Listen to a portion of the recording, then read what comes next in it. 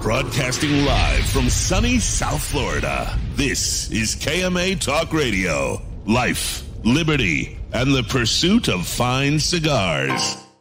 Your KMA crew, the Italian Scallion, Paul DeGracco, Alex Tavella, a.k.a. The GOAT, and always telling it like it is, Honest Abe. I like to smoke them like the Winston Churchill, like John Kennedy, yeah.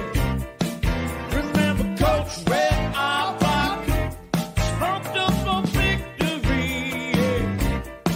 Well, you can take my wife, you can take my car, but you can't take my big cigar. My cigar. Good morning to all our loyal listeners, libertarians, and lovers of the leaf. I am your host, Honest Abe, and we are broadcasting this episode number 458 of KMA Talk Radio, live from sunny South Florida. And as always, I'm here with my trusty cohorts, the man they call the Italian Scallion, Shameless Paul. I'm getting all the nicknames in one intro. I was going to say, yeah, you got to pick one and just stick with it. I don't know. I like them both. It's very hard. Maybe Alex, maybe the GOAT can come in and tie break us on what we should go with in the future. Alex, Shameless Paul or the Italian Scallion? Yeah, it's tough. I like them both. I'd like a new one. I mean, I don't know. I'd be more inclined to have the fans pick one, a new one. I don't know if I even ever discussed this with you, but you know where I got the Italian Scallion from? The Italian Stallion? Yeah, but it wasn't an original idea of mine. No? Was it? Oh, no, it's from a TV show. It was from Mad Magazine. Oh, really? I'm a big Mad Magazine fan. Where they were doing some parody of one of the Rocky movies, probably back when I was in 5th grade, 6th grade, middle school. And that's what they called him, the Italian Scallion. It stuck with me all these years. Alfred awesome. E. Newman? Alfred E. Newman. I got a statue of him right here. You would. Well, I guess then that dictates it. Then you should definitely be the Italian Scallion. See him? And he has a 3-legged pig on his base. I don't remember It's why. actually kind of cool. It's better than your Disney crap. Wow. Yes. All right, crap. I got a lot of cool stuff in my office, man. Listen, if you ever Nice shot of your armpit, Paul. Thank you. If you ever, oh yeah, do I have a deodorant in there? If you ever take me up on one of my invites to my home, you could see it. First of all, wait, who are you talking to? Hold on. You've never invited me to anything. Exactly. Let alone That's your not fucking. That is fucking true. The only place you invite me to is the office here to sit next to me and go over shit. Well, it shows up a half an hour late. This too. That's a radio. Literally. Listen, man. Where have you invited me to? I'm sure I've invited you places. Maybe I've invited you to. Maybe not. Nothing. I'm not an invite guy. I'm because I say no anyway, so it keeps it. Yeah, I'm an introvert. I really am. I know that people can't believe that because I'm so outgoing. But a perfect example of that is Stephanie and I. We have a friend that's very involved in the community, which I always hate because they invite you to stuff. And she invited us to a benefit the other day. So she's like, yeah, it'll be drinks and hors d'oeuvres. And I'm thinking these benefits that I used to go to on Long Island. It was great. There was an open bar and. You know what? Yeah, let's go. Show up. It's at a juice bar. I'm like, what am I donating? $150? Yeah, so anyway, and the food was good. It was all vegan food though. You would have freaked out. Bar? No, it was you get one drink with your entry, and I'm like, But it was cool. It was for a good cause. So there's an organization here in Wellington that does emergency foster care for kids with special needs. And then they also do it's not free, but they do a supplemented daycare for kids with special needs for parents that have multiple children.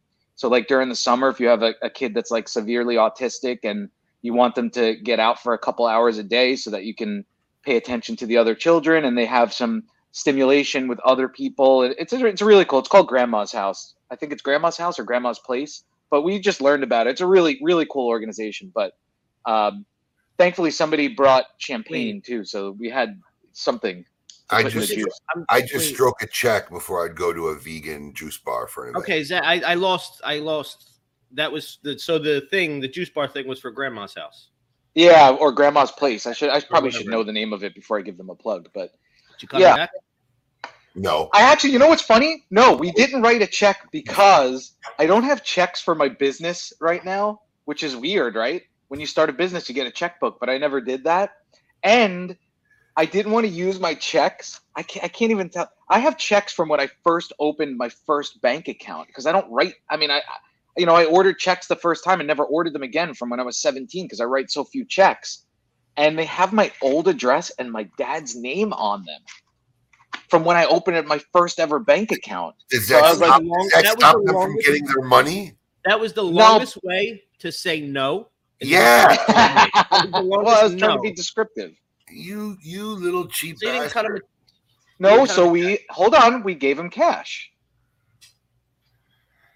We gave him cash, and they raised like $4,000 that night. So when we say, did you cut him a check? Cash would be a yes. Absolutely. Oh, okay. I'm sorry. I didn't write a check.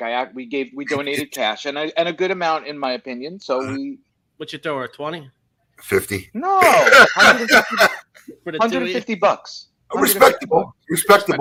Respectable donation. I thought. I mean, we were there for like an hour and a half. I mean, listen, we love these people. We love this woman. She's an amazing person. She's a realtor in the area, and she's just become a really good friend. But after that, Steffi and I were walking by a bar, and we're like, should we go in there? Wait, does Yeah, she let's live in go the into a bar. compound? No, I was gonna say, is she a fellow golf cart rider? no, she's not. She's Is she a not. fellow communist? No, she actually lives by you, Abe. But she doesn't. Yeah, she loves this, but her kids Oh. are older now. You move here when you have kids. There's some people here that are like older and they've moved here. I'm like, why? Why would you be out here? Listen, This is for children. your next commercial or what do you call it? Something with golf cart escapades or whatever. I've been You- recording some. You should record yourself challenging one of your neighbors to a drag race on the golf carts. You know, my we could show my a golf zoom cart in. goes faster than We any could of show a that. zoom in of the wheel spinning and burning rubber, and then you guys, going down the street. Little 5-year-old with a checker flag at the end. Are you allowed on the vegetable patch? Just curious.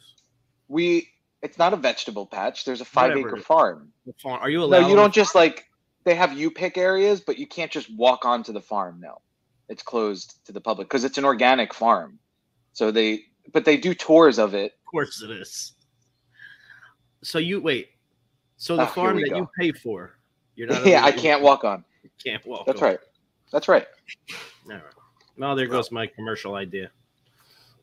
Oh, you want me to do it on the farm? I could get permission. I'm sure I Permission? could get permission. Your fucking HOA fees are your permission. I know, but it's just listen, man. There's rules in an HOA. I don't know what to tell you. We can't get him to make a video without having to ask for permission. Well, and it's funny because I was gonna do one on the cruise, and the night that we were going to do it, Stephanie has never gotten seasick in her life, and she got so seasick, and it was So Whew. you really blame it on Steph? On a cruise Yeah. ship? Is that even a thing? Seasick? yeah. You know Oh what? yeah. There were some rough seas. I have to Really? say, I looked out our balcony, and we were on the 8th floor, and the sea spray from the breakers were like it was flying onto our balcony and soaking me. You got to remember, When I walked the taller the ship, the bigger the sway, Yeah. right? So Yeah, you're actually swaying Right. further. I mean, I've been Higher- seasick fishing. The higher up you are, that's why when you get seasick, you try to get to the lowest point of the ship. And you want to be midship, they were saying. We were very close to the front of the ship. Yeah, you and wanna that was get apparently a midship, mistake. lower What do you do? Yeah, and listen to me. Oddly enough, now it's been many years, but oddly enough, do you know what's typically there? Center point, midship, low part of the ship. The casino. Yep. Of course it is. So what do you I didn't do? gamble You're once. just gonna ride it. I mean, because listen, I've been seasick on fishing boats, and you're just relegated to the fact that in 4 or 6 hours, whenever this is over, I'll get on a You'll piece be of okay. land and feel better. They What do give you, do on dra- a they cruise give ship? you, dra- eventually you get used to Dramamine and it, shit? but they give you Dramamine, they give you little things Yeah. behind your ear. They got a med center. Dude, this is a city on water. It's I get I was that. ours was not even the biggest ship out there, and it was unfreaking believable. Like there's stores open 24 hours. There's pizza available 24/7. There's pizza. burgers. There's a grill that you can get 24. It is a fat man's paradise one as far as food is concerned. Did you do this? Did you do the seated dining or did you do the informal? Yeah, we did because I wanted that. Like, you know, we have a time every day. We had a table from 5:30 to 8 every day that we could go to, and 5:30 was great for us because our kids eat early. So yeah, we went every day. We had the same serving staff, Bert and Guanaman, and they were our waiters for the entire trip, and they were amazing. They knew what my kids liked after the first day. They were bringing them. Go ahead. What? Bert and Guanaman. Bert and who? It was actually, his name is Bert San. He's from the Philippines, and Guanaman was his name. I think that's how you say it. What do you mean? Was there two people or was there one person? No, there's a head waiter and an assistant Bert waiter. And the Iguana Man. Guanaman. They were great guys. Did you have a table to yourself? Or did you have to share like a long table with another? No, because we had a big group. So it was our whole group. I think there were 8 of us total because my mother-in-law's friends came too with their kid, and my mother-in-law came with her husband and her Stephanie's half sister, and then it was Steffi, me, and the boys. So we had a whole table to ourselves. I just want to take one step back again. I'm sorry. Oh boy. I got good sleep last night. I'm on right now. Yeah, you were on fire this morning. It's kind of odd that you remember their names. No, it's not. No, it's not. No. Every night I saw them at other points. On the cruise ship? You get to know them very intimately. Okay. By the time you leave, you feel like you're leaving a friend. All Yeah. right. I mean, I've never done a cruise. In a restaurant, I get good service. I don't And usually I'm a big customer service guy, so like all the stuff that comes back to me, I always mention guys by name because I know it helps them when they're great. So like our stateroom attendant was Andrew, and he was probably the best. I've stayed with work. I've stayed in some like really fancy hotels where you have like a dedicated.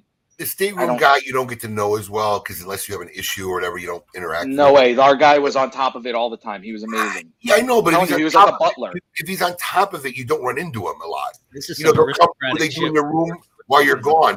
But the dinner guys you see every day and you interact with every day. They get to know your family. I mean, you get to know them. Yeah, it was fun, man. I mean, there's a lot of things I didn't like about the cruise, but that's a different thing. But I even worked from the cruise pretty easily with the internet package that we bought. Obviously.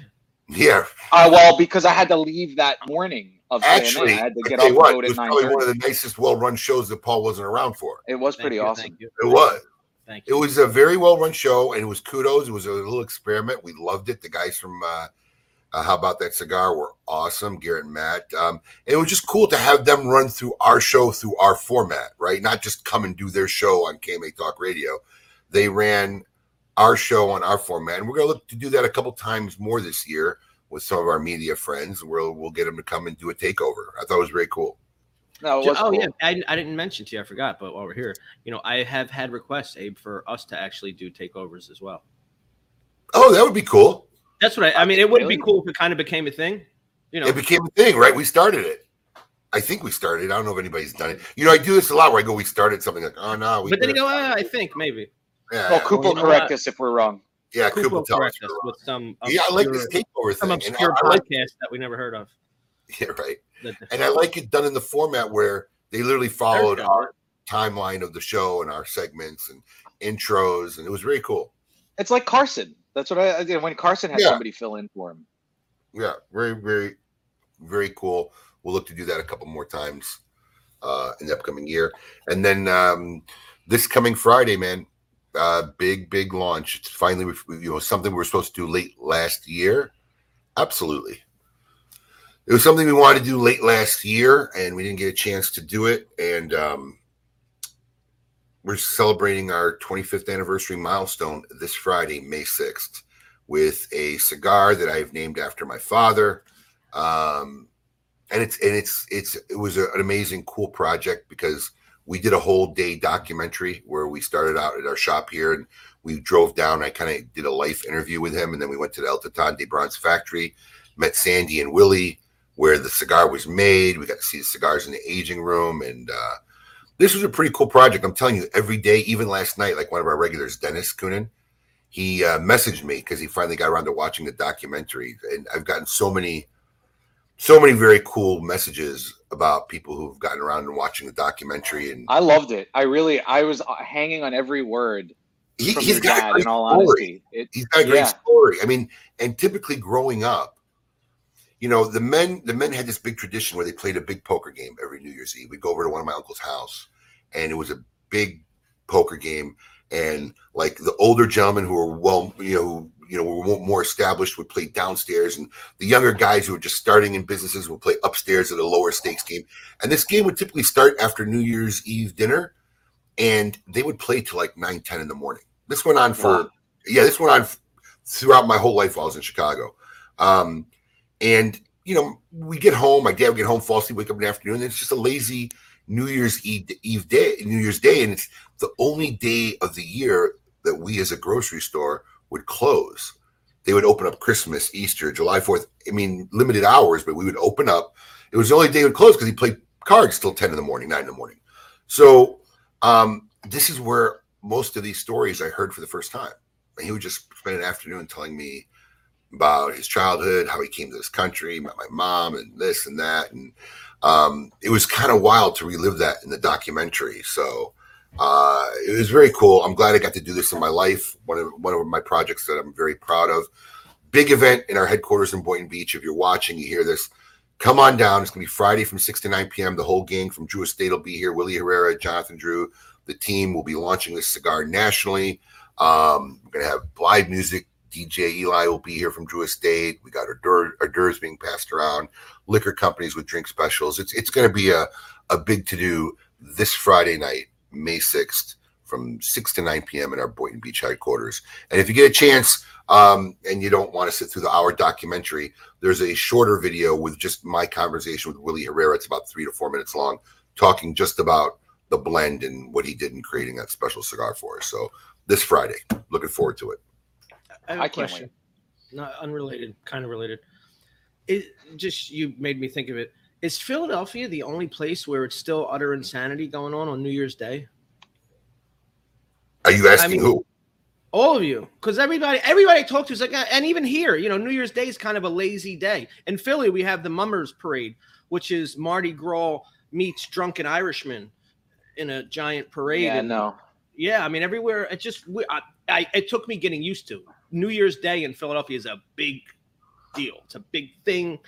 Drink, food, party, parade. In New York, it's not like that. It's dead. Everywhere that seems to be like the lazy day. I wasn't ever used to that. Yeah, it's always been lazy day. Yeah, no, Philadelphia's a big to do. You know, in response to Kevin Shahan, you have no idea, Kevin, how many times over the last couple of days I just hear my dad's voice coming out of my mouth. I try not to be that way with my kids sometimes because he probably was a little too harsh. But yeah, it's literally I hear my dad's coming through all the time, especially in work-related matters. All the time. Well, anyways, we got a big show today. One of my favorite guests. We don't get him on enough, in my opinion, but when he does come on, it's going to be a busy man.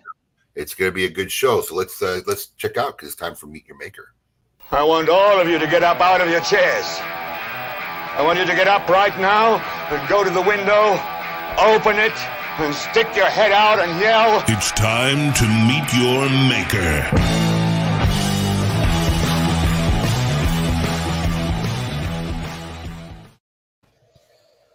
There he is. Man, I realized I had my hand turned this way, and it looked like I was giving you guys the finger. We're used to it. Kids. Hey, I have a question for Paul.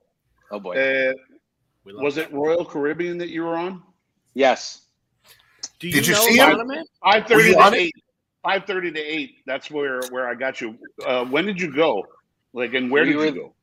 We went last week on Western Caribbean cruise, so we went to Cozumel, Costa Maya, and their island, Coco Cay. Coco Cay, yeah. You were. Let's see. It was Easter Day. Yeah, the ship was. Hold on. I'll give you a hint. Liberty? No, it's one of two Ultra Quantum. Oh, the Symphony. Nope, the other one. Odyssey. Encore? Odyssey, okay. Odyssey of the Seas. Yeah, we were on the same path, but I was on a different cruise line. I probably saw you. What boat were you on? I was on Norwegian Liberty. Oh, so you were on the good cruise. Well, here's the cool thing about the Liberty. This actually, I'm sorry, Norwegian Joy it's called. Okay. The cruise line was built 3 years ago, and 3 years ago they brought cigar lounges back to Norwegian cruise ships. Oh, nice. Brought them back, so that means the culture is strong. I walked into the cigar lounge one day because honestly I didn't go there every day. I went there one day and had 3 cigars in a span of a few hours, and it was packed, just absolutely packed. And by the way, Abe, that was midship.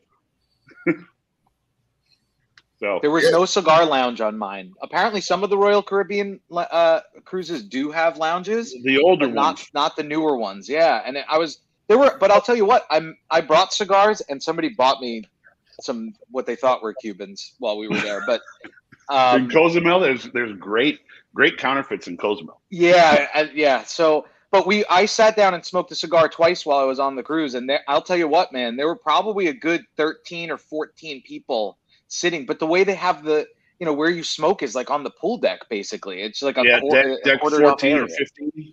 Yeah. So it wasn't the most conducive thing, but I met some nice people. It was cool. But there were definitely a bunch of cigar smokers on the ship. I met a guy on a Royal Caribbean cruise, the first cruise we ever went on. And it happened to be for a wedding, so a lot of us were on there. And the guy literally had a sign above his head. We're like, are you Super Mario? That was his nickname. And he goes, yeah, that's me. And he was smoking cigars.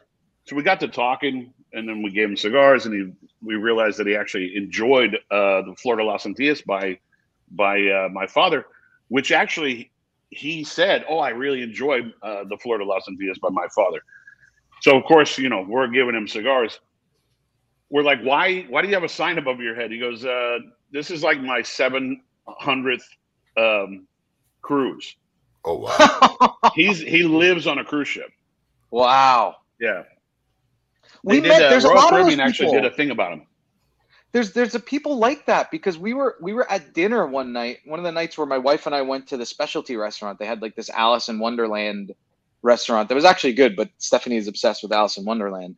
And we met this woman at a table next to us. She said, yeah, this is going to be my second tour. She's staying on for the next cruise.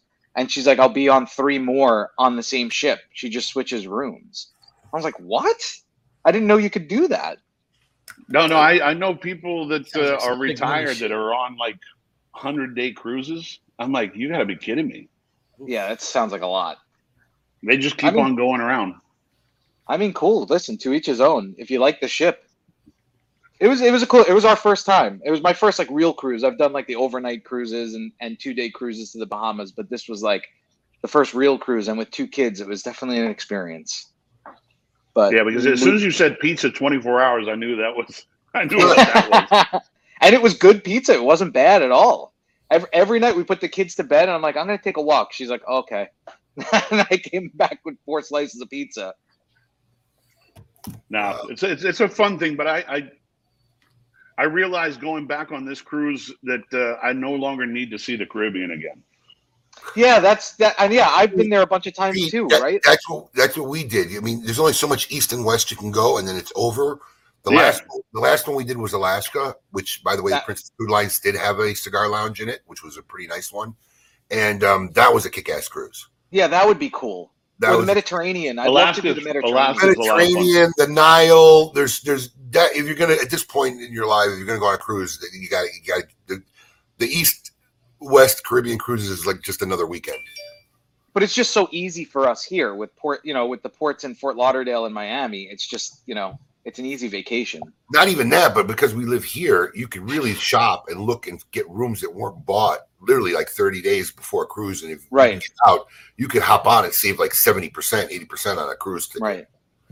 And, we don't have to fly. So it's really, if you're a Floridian, it's a way to go. So definitely. Pete, yes. We've all gotten a little older. We've all gotten a little grayer. We're all sitting here with gray hairs. Yes. I gotta ask you on a personal level before we get into all the cigar stuff, man. Yeah. How's married family life treating you? Good. I'm literally sitting here in my pajamas. No. We actually had to take our middle son, who was 17, to his junior prom get together and send him off on a party bus to his junior prom. And at 1:30 in the morning, we had to go pick him up downtown Miami, which was, that's something I dreamed to do. So it's and Paul said you said you're an introvert, dude. I don't do anything anymore. Like literally, like Los Angeles to the office, Nicaragua to the factory, Miami to the factory, which is 10 minutes from the house. I get awkward now going out. It's strange. You've been secluded for too long. Yeah, I think that's what it is. I did an event at Jeff's store a couple weekends ago, and I kind of felt a little awkward. It was kind of like I don't know what to do with my hands, Ricky Bobby type of thing. Ricky Bobby. Thank you, Kevin. I believe the same with you. So yeah, I don't know. I mean, like, we had the Great Smoke this year. You were there. Did you feel awkward there? Because that was a lot of people. I did. Yeah. I mean, I was there this is the first year I got there early, except for the first year I got there early. But I got there at like 10 and then left at 2:30. And the joke was that like I traded shifts with Carlito because he showed up at like 2:30. Yeah.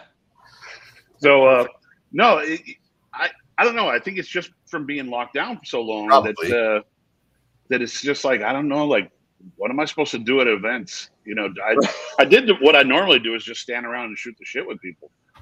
But I thought the event this year, your Great Smoke was spectacular.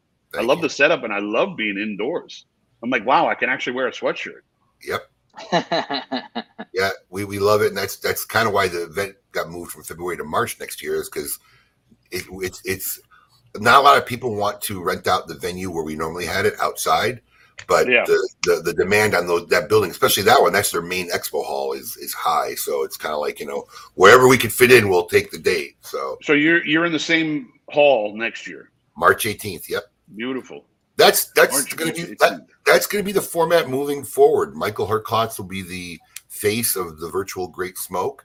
I'll be involved a little bit on that side, but I'll be mostly active on the floor and what's going on there. And we're just going to run it in both the live and virtual format moving forward in that venue hall, just like that. So that's and what's nice, Pete, I don't know if you noticed, but there's an attached venue hall with another 35,000 square feet. So we have room to grow. We have room to grow, which is something we always look at. So yeah, please don't.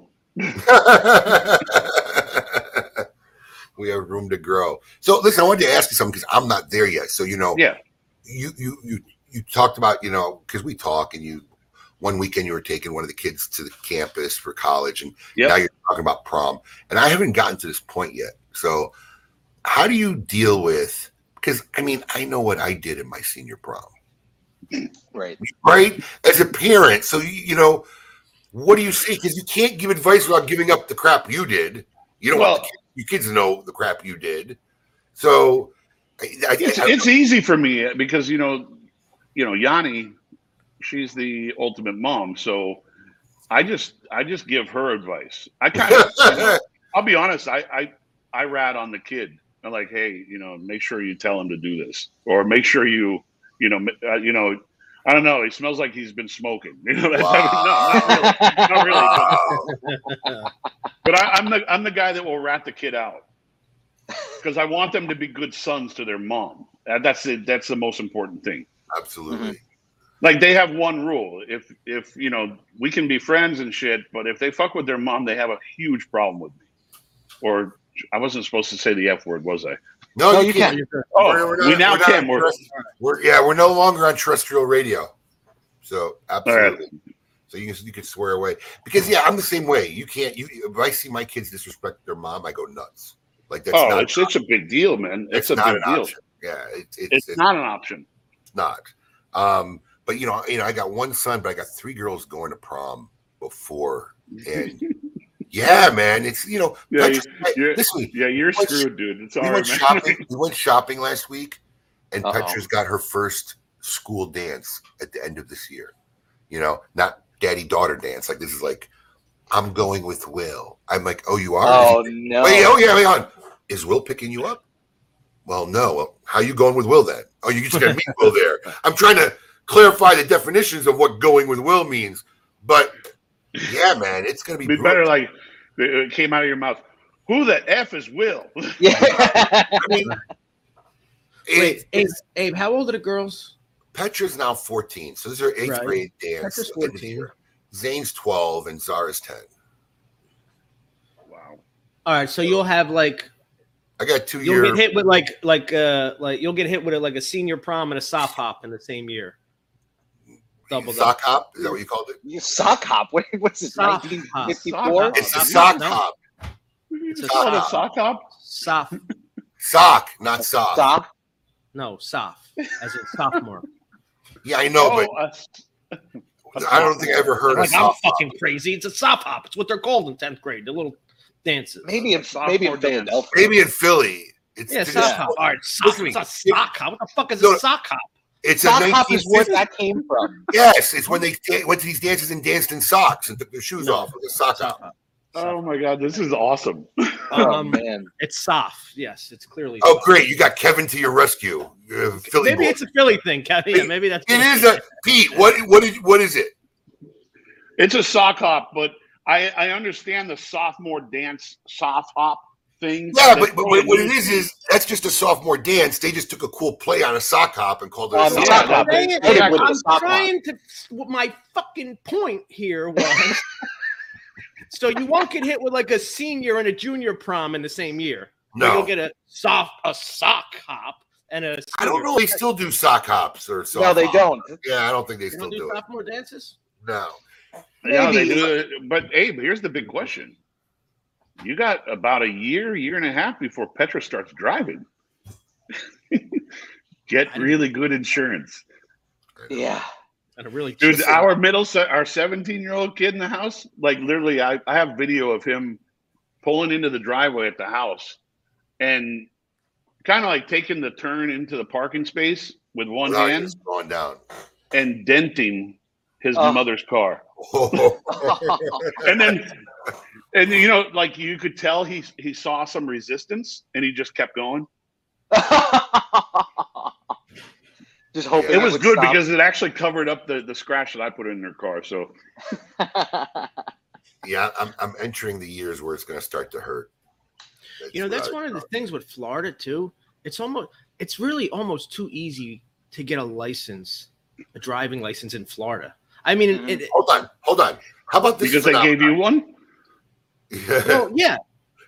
Wait. How about You don't drive. You take the test. You don't drive on the street. You literally park. You don't even back in. You pull into a fucking spot in the parking lot. You don't have to parallel park. You don't actually have to drive on the street to get the license, and then off you go. Really? I didn't know that. Oh, that's Or a hill stop. How about a hill stop? None of that. Yeah, hill There's none stop. of Yeah. Yeah, they don't do it. Yeah. No, None of that. There Turn are no on hills in side. Miami. That's the problem. Right. two things. One, Kevin, I didn't wreck both my vehicles, so you know. The same vehicle got hit twice by someone blowing off a red light, so my insurance is not affected. Secondly, He's got a dent on the new one. oh yeah, I do. That was all me pulling out of a parking garage, seeing my lawyer. That was me.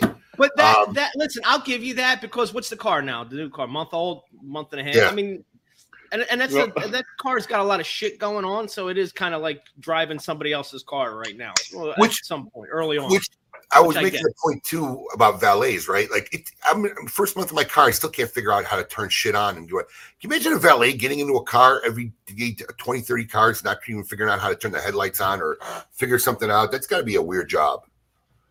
Anyways, Hey, The but here's the first time- question: when you dented your car coming out of your lawyer's office, were you happy or sad? Are those happy tissues or sad tissues? no, I was pissed that I hit it because, like, you know, it was just one of these really. First off, this fucking car is bigger than the Escalade, so it's in between an Escalade and the extended nav, so it's bigger than normal. And the parking. Look, I hate airport parking or sometimes these downtown Miami parking because they're all made for compact cars.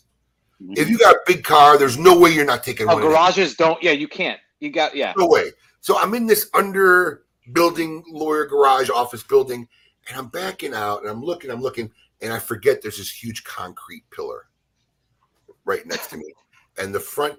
And what really irks is, listen, I don't like this car. I've been a Cadillac guy for 25 years. This car's got so many bells and whistles. It's like the Starship motherfucking Enterprise. Drives me nuts. And I'm backing out, and then I hear a soft crush. And then the fucking sensor goes off. Oh, no. It didn't go off before? Where the fuck is the sensor supposed to tell me when I'm getting close to something? It'll ping when I'm backing out, and there's a car 40 feet away, but it doesn't see the post. Right? Does that car not have the surround sound video? It's got everything. Yes, it pinged after I hit the fucking thing. But you weren't looking at the camera and see like Stephanie's new car. It like creates a whole background of the car, like all the surroundings. It does, and you see it, and I'm looking at the screen, but then you also kind of look to make sure there's nothing there because it's nature. And it was only a second. That's all it took before the pillar gets in screen and you hit it. It just happened. I just want to point this out as well. And everybody knows, and Abe's been vocal, but Abe has some eye issues. What doesn't help his cause is the tint on Abe's car is blacker than his fucking shirt. I hate it. If you're a passenger, you can't see out of it. You can't see in, you can't see out. Yeah. Yeah, I do. But this was the day. It was bright. And plus, by the way, when I'm backing out or I'm coming in, it turns I always roll my windows down anyway. You have to. You can't see. It's like looking through. It's a habit. I do it. It's a habit. I do it. Do you turn the volume down when you're in like is that just me, that retarded thing? Like what? Oh, let me turn the volume down on the radio. I got to concentrate. Like when no. No. Maybe that's why I fucked up. I never said I wasn't fucked up. But you don't live in Miami. You don't drive a lot, do you? Me? Yeah, not a lot. I got a car not this last December, but the previous December, and I just put 5,000 miles on it. Oh wow. Yeah, so not a lot. I mean, but we have the option. We go places a lot together, so it's either her car or my car, and it's usually just to the factory again, which is 10 minutes away.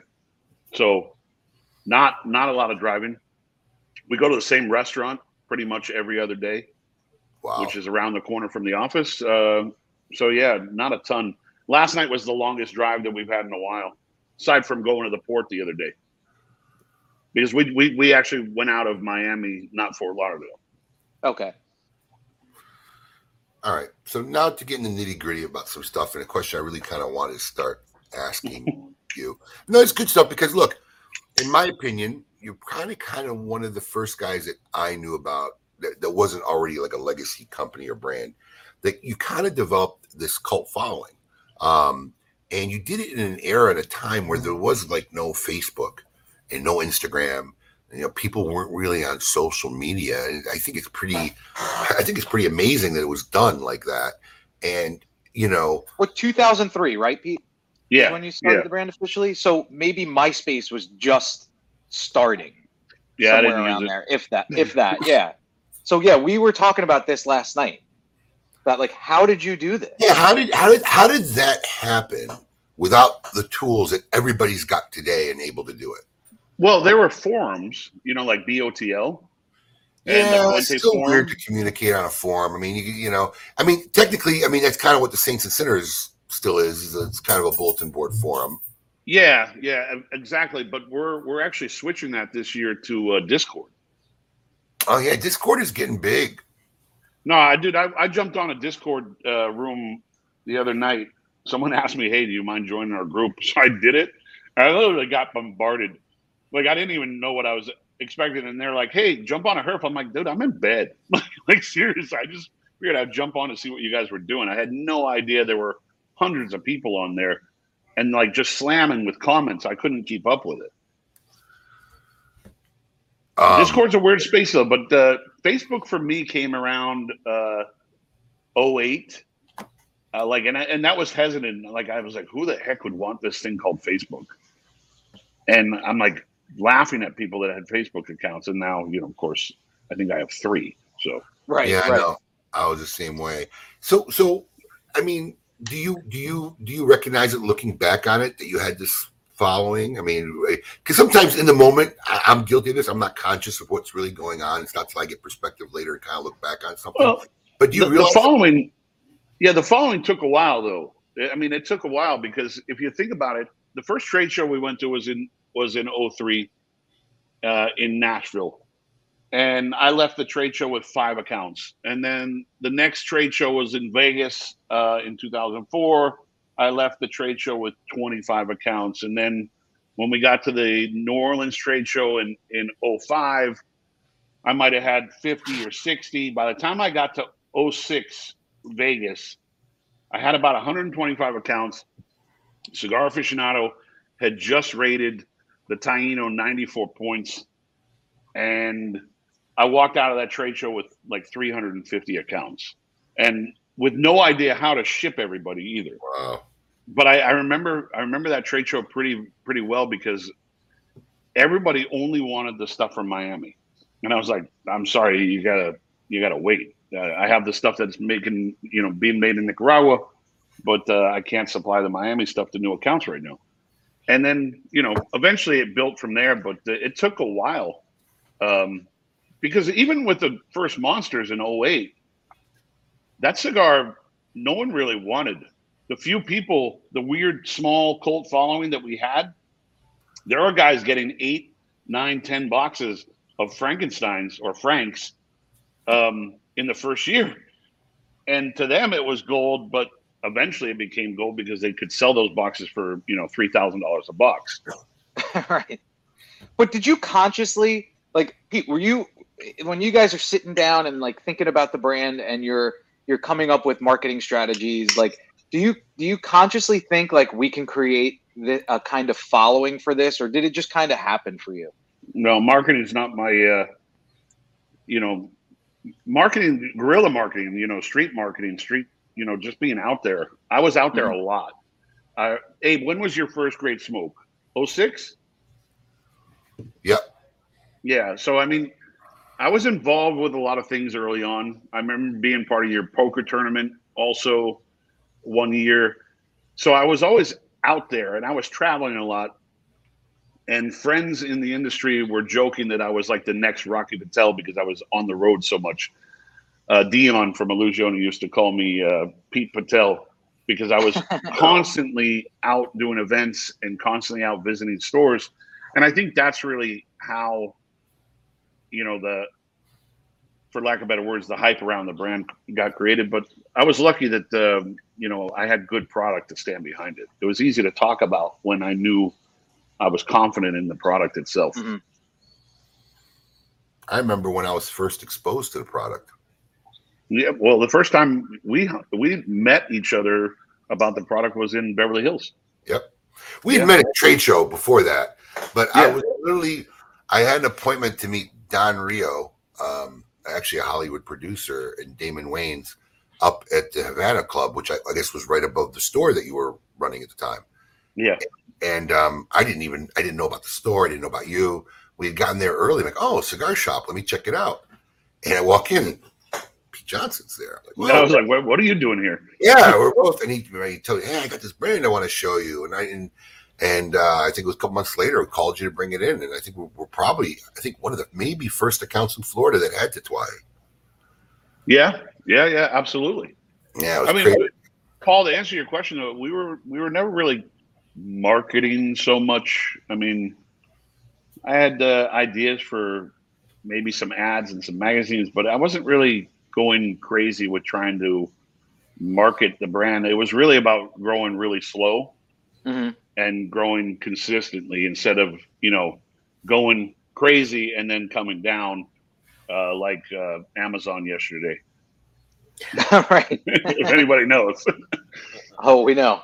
But the product itself was obviously your passion, and you talked about in early interviews, and I mean we've talked about it too, but like, you always modeled your blends after a Cuban taste, if you will. Do you still Cuba. do that? Yeah. I mean, at the end of the day, we're just trying to make good cigars. I have certain things that I still model after Old Cuba, and then we have a lot of New World style cigars. But at the end of the day, it's all about making a good cigar. Right. And every cigar that we make is first made for us to enjoy, and the bonus is when everybody else, other people start to like them. Because when you're done selling X amount of cigars per year and no one wants to buy your brand, at least you can smoke all of them. Because if you go into it thinking that you're going to make a cigar to sell, you're going to end up running into that issue of like, well, I was trying to sell this cigar. That was my first priority. And now no one wants it, but I don't really like it. That's the wrong way to go into anything. Right. Right. Absolutely. Then you got to smoke them because you got them. Yeah. Yeah. And for me being as picky as I am just about everything in life, I don't want to smoke crap. So I try my hardest to make a good cigar. Is every cigar we make for everybody? No, but that's why we have so many seats. We have like the buffet on one of the cruise lines. There's food for everybody. Right. And you might not like pizza, but the guy next to you might like pasta, and you say, I'm not a pasta guy, or I'm a scrambled eggs guy, and this guy's a eggs Benedict's guy. So that's why we do so many different styles of cigars. Do you have one or a specific line that you lean towards daily of your line? Yeah, I mean, I smoke a lot of the stuff that's made in Miami only because that was the first, and that was the blend that started it all. And plus, I'm in the factory in Miami pretty much every day. Right. So I just kind of go into the cold room and grab a cigar to smoke. But yeah, that's the one that I still lean towards the most. I try to trip it up. I have bins full of samples here that I have to constantly go through, and even stuff that's already been put out that I have samples of. So I just go in and I grab different cigars, whatever I'm in the mood for. Like this morning, I grabbed a Noea that's made in Miami with a lighter Corojo wrapper that we call Escasos, and that's kind of like a good breakfast cigar with coffee for me. So I got to ask, because I just went through this recently. When we went through the experience of getting a warehouse and starting to bring in a lot of stuff, because now we have a lot more space to carry stuff and offer a lot more selection. Even me as a retailer, and Alex and I had a discussion. I think I even called you at some point. The way your brown label series is sorted out, because you talk about the Miami and then the Nicaragua, and then you got Reserva, but you got Reserva that are made in Miami and then Reserva that are made in. We didn't even know how to classify some of your cigars and what categories and how to list them on our website. Do you ever feel like it just got a little too complicated as far as the different variations of brown label? I've definitely confused myself on a lot of shit. No, the whole thing is like, there's really no plan going into it. You want to make a good cigar, and then you want to put it under a certain line, and then you start creating confusion amongst, the retailers and the consumers by having the same band on the cigar. So like I have the Reserva in Miami, and then I have the Reserva broadleaf in Nicaragua, but for a while, the band in Nicaragua didn't have the word broadleaf on it, so it really confused everybody. We're like, well, this is broadleaf, and I'm like, no, that one's Habano and that one's broadleaf.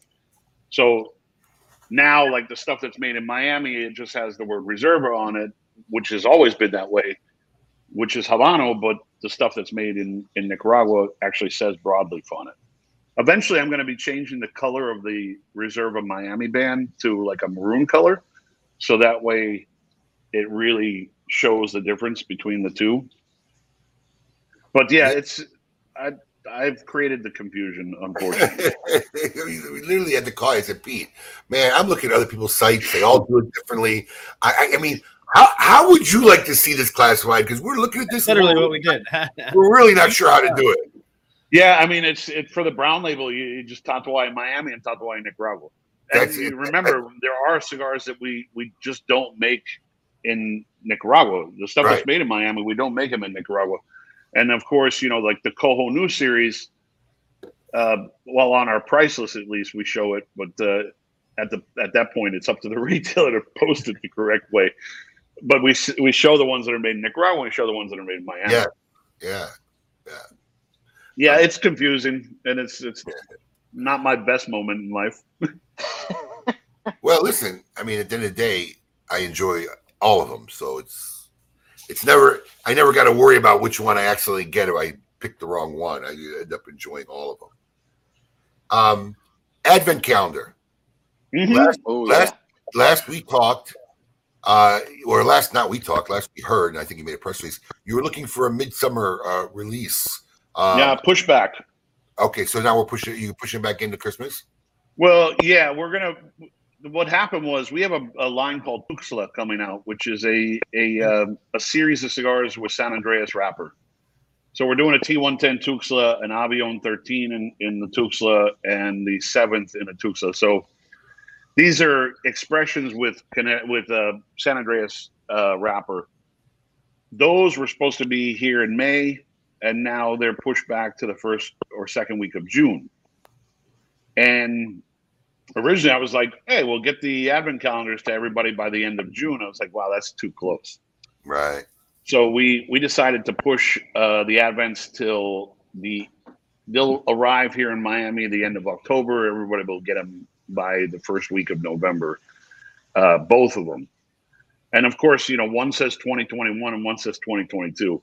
But I've now switched them to Expression 2021 and Expression 2022 or Edition 2021. Because that was, people are going to look at it like, oh, these are old. No, they're brand new, but the packaging might say the wrong year. Yeah. Yeah, we know that pain. We know that feeling. I was going to say, it seemed like Advent calendar in general was just bad. With that pain.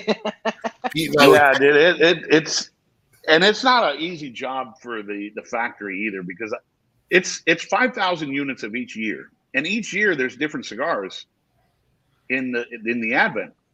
So that's the good part, is it doesn't matter that there's a year on the Advent, because both Advents are different, right? Right.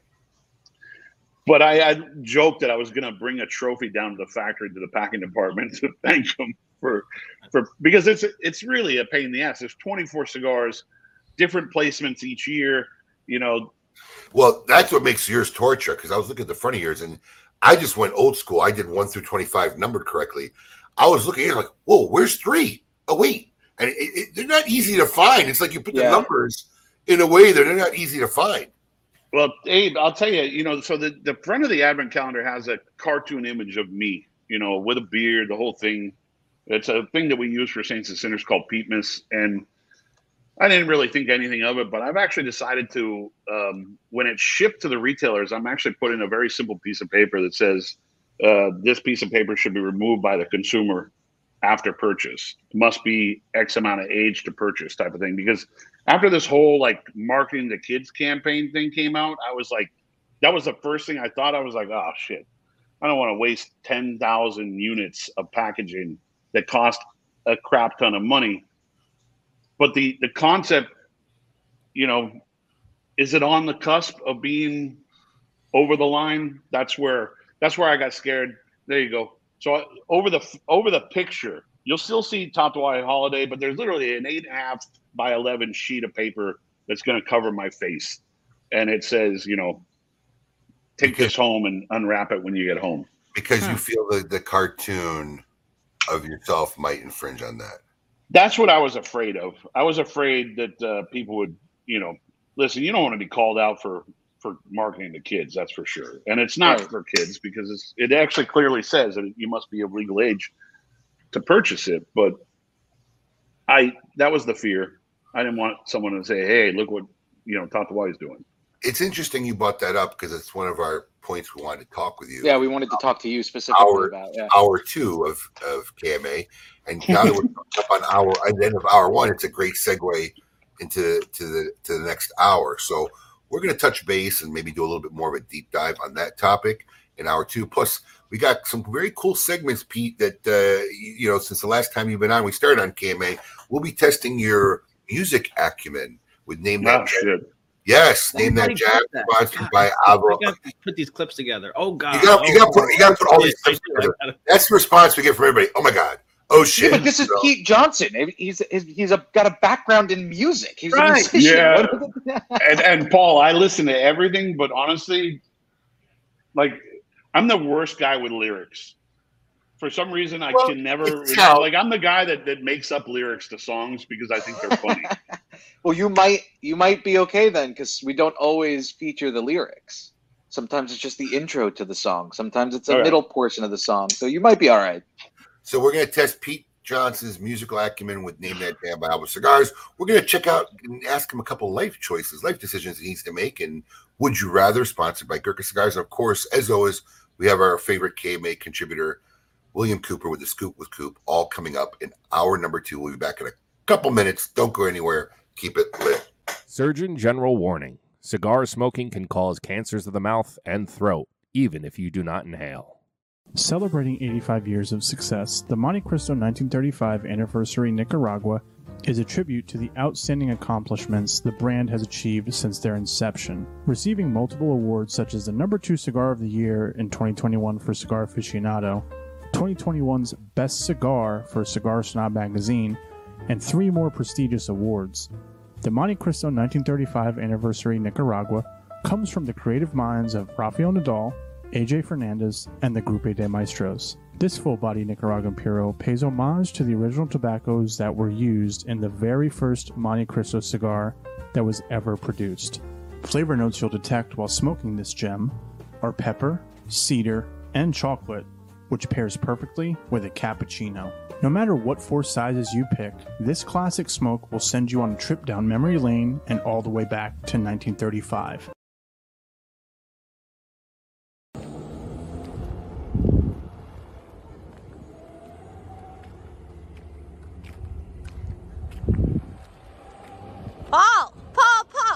Paul, what are you doing? Enjoying some Bonner Private Wines and circling the cul-de-sac. I'm doing viral marketing for our friends at KMAWines.com. Bonner Private Wines, they sell some really great Argentinian wines that you can't get anywhere else. And if you go to KMAWines.com, you can get a discount and join their Wine of the Month Club. Discount on shipping, discount on product, just because you're KMA viewers and listeners. So check it out, KMAWines.com.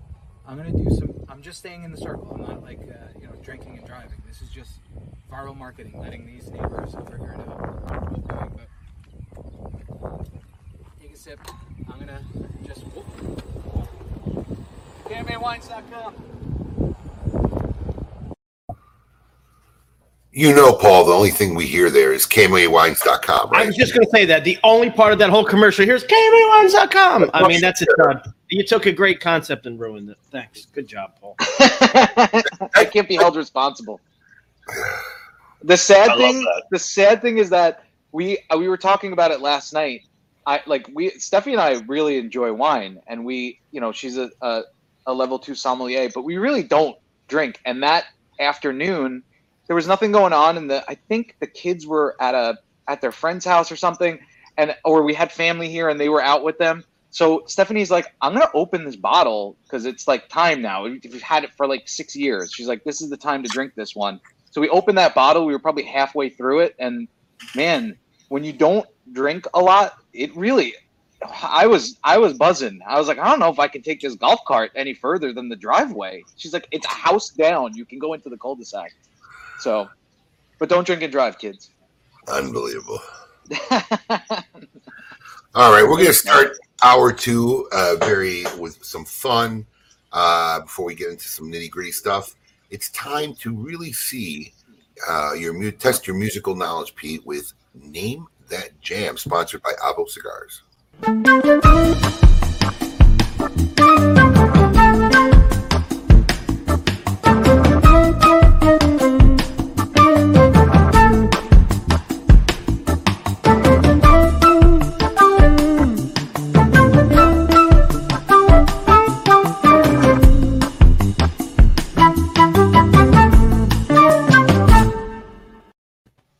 Boom! How do you like that intro? All right, this is how this works, Pete.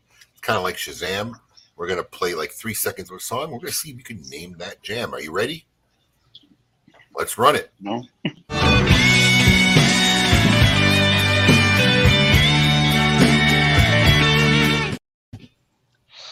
I know this song. I want to preface it with Abe and I don't know the song this week. I know this song. I got the whole tune in my head. Oh, I can my play God. it again. I can play it again for you, Pete, if you're ready. Play it again. All right.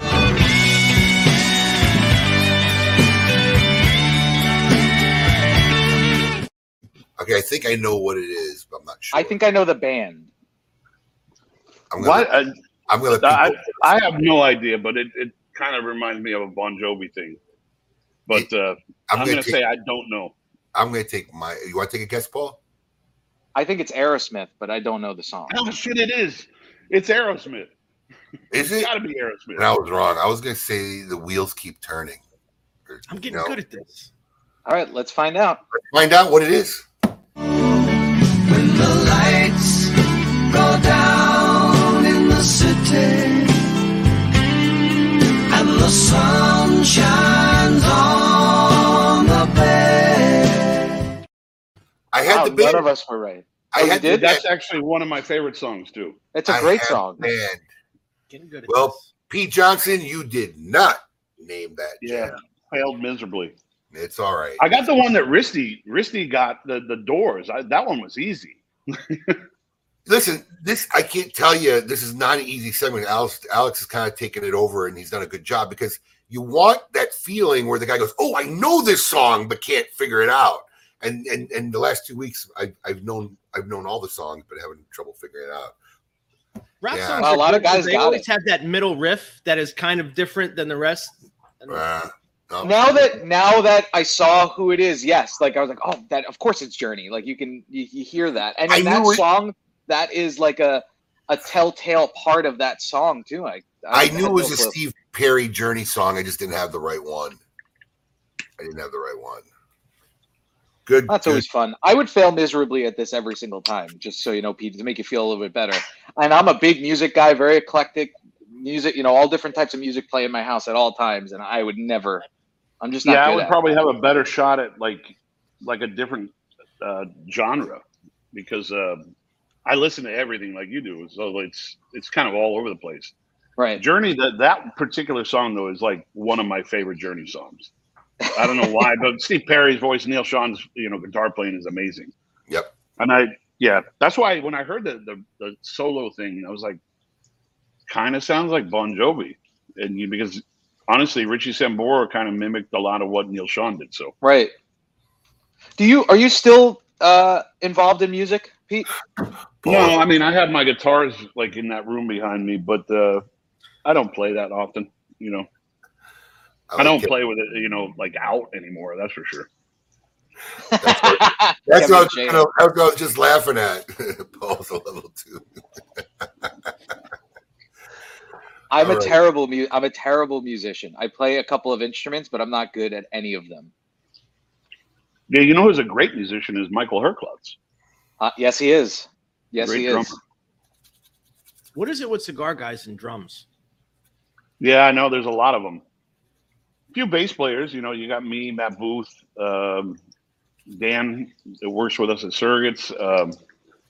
There's a bunch of other people that play bass, but it's mostly drums. Yeah, like Rocky and Nick Perdomo, Michael Herklotz, Ernesto Carrillo. Yeah.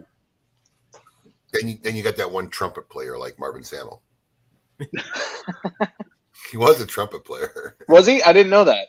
He was a horn player. I'll never forget when we had I think it was our first Great Smoke. Clarence Clemens was there. We were raising money for one of his charities called Home Safe. And Marvin was like, "Do you think I could bring my trumpet and play something for Clarence?" Try that out. See how that goes. So, Pete, before the break, and it's kind of been a hot button topic, and more so, I mean, look, you and I both, you can see the grays on our face. We've been around for a while. It was really funny. I was talking with Gary Pesch the other day. And I haven't talked to Gary Pesch in a long time, but I've sat on boards with him, advisory committees with him. We're good friends. And I made the joke. I said, like I've become now the Gary Pesha of the industry, and you're now the Keith Rumbo of the industry.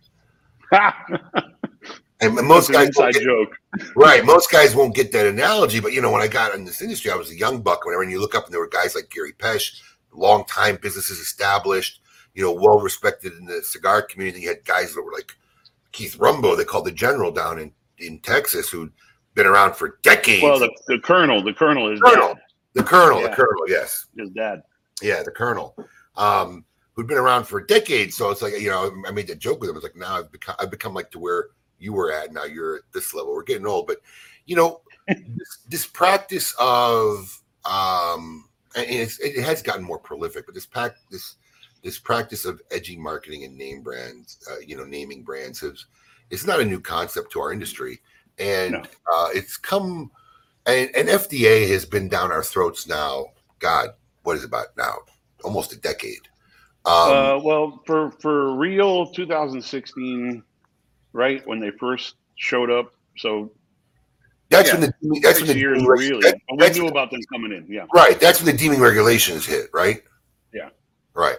So it's become a very hot topic, and you pointed out of it with your advent calendar, where you actually were concerned, and now you're going to actually cover that image, and maybe as like a veteran in this industry, because look, there's two schools of thought in this arena.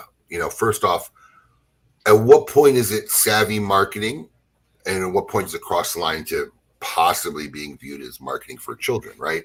Yeah. Does Chop Suey or Red Meat Lovers Club constitute savvy marketing or marketing to children? Or where does that line end up changing? Does it change at Pickle Juice? Does it change at it's a very blurred. Yeah, I don't think food really. I mean, if you called it, Fruity Pebbles and stuff like that, maybe because it's kids cereals, but I don't think food in general. Yeah, that's the question. Where is the line, and when do you cross it? I'm not talking about there's ones out there that they're downright blatant, right? And the attitude from a lot. There's just two schools of thought, right? You have a lot of people who just says, well, it's good marketing, and this and that, and then you have some of the older guys like you and I who look, we're all for edgy marketing or doing something, but we have this fear or this consciousness of the reality of the long-term benefits of our industry and protecting our industry, where we will sit back. I talked about, I think we did a back to school sale 1 year, not thinking about it, because we do this hot weekly deals, and it was my big fat head on a kid's body coming off a school bus, and the emails started rolling in, and man, we jumped, we took that sale down. We didn't think of it, we're oblivious to the possibility of it being viewed in any other way than just say, hey, this is our hot weekly deal this week. And we jumped on it because look, the possibility was there. We didn't want to be involved in it, but there are guys out there who just say, screw it, or even kind of are oblivious to the reality of the harm that could possibly be done, And so, what is your personal stance on this really kind of current hot button of our industry? Yeah, I agree. I mean, the first thing I did when this whole thing really kind of hit the mark for everybody, about a month and a half ago, I reached out to a bunch of people, including Coop and Bear, and also the PCA, and I said, hey, listen, I don't want to be in the mix of this shit. I just don't. I want to stay on the err on the side of caution. And I said, what is your opinion on this? And they all kind of said, well, it's kind of like on the other side of the line, which is safe. And I'm like, yeah, but you know what? I'm just going to do this anyways, because I don't want to be called out as, oh, I'm making this with a cartoon of me on the cover promoting to the younger generation. And just that's not what I'm here to do. From my personal opinion, I would have looked at, I looked at that packaging actually when we ordered it last year at the trade show. That never would have occurred to me. Yeah, I don't get that vibe stuff either. Like that. You don't think it's stuff, but when people start pointing out other things, you start to go, okay, am I in that mix? And you try to stay away from it as much as possible. But I mean, honestly, man, I think we're all very creative. I think there's a lot of great brand makers out there that come up with really clever ideas. And it's really the end perception of what people think. You know, not everybody's going to think that what Risty did with Munchies has anything to do with promoting the kids. Mhm.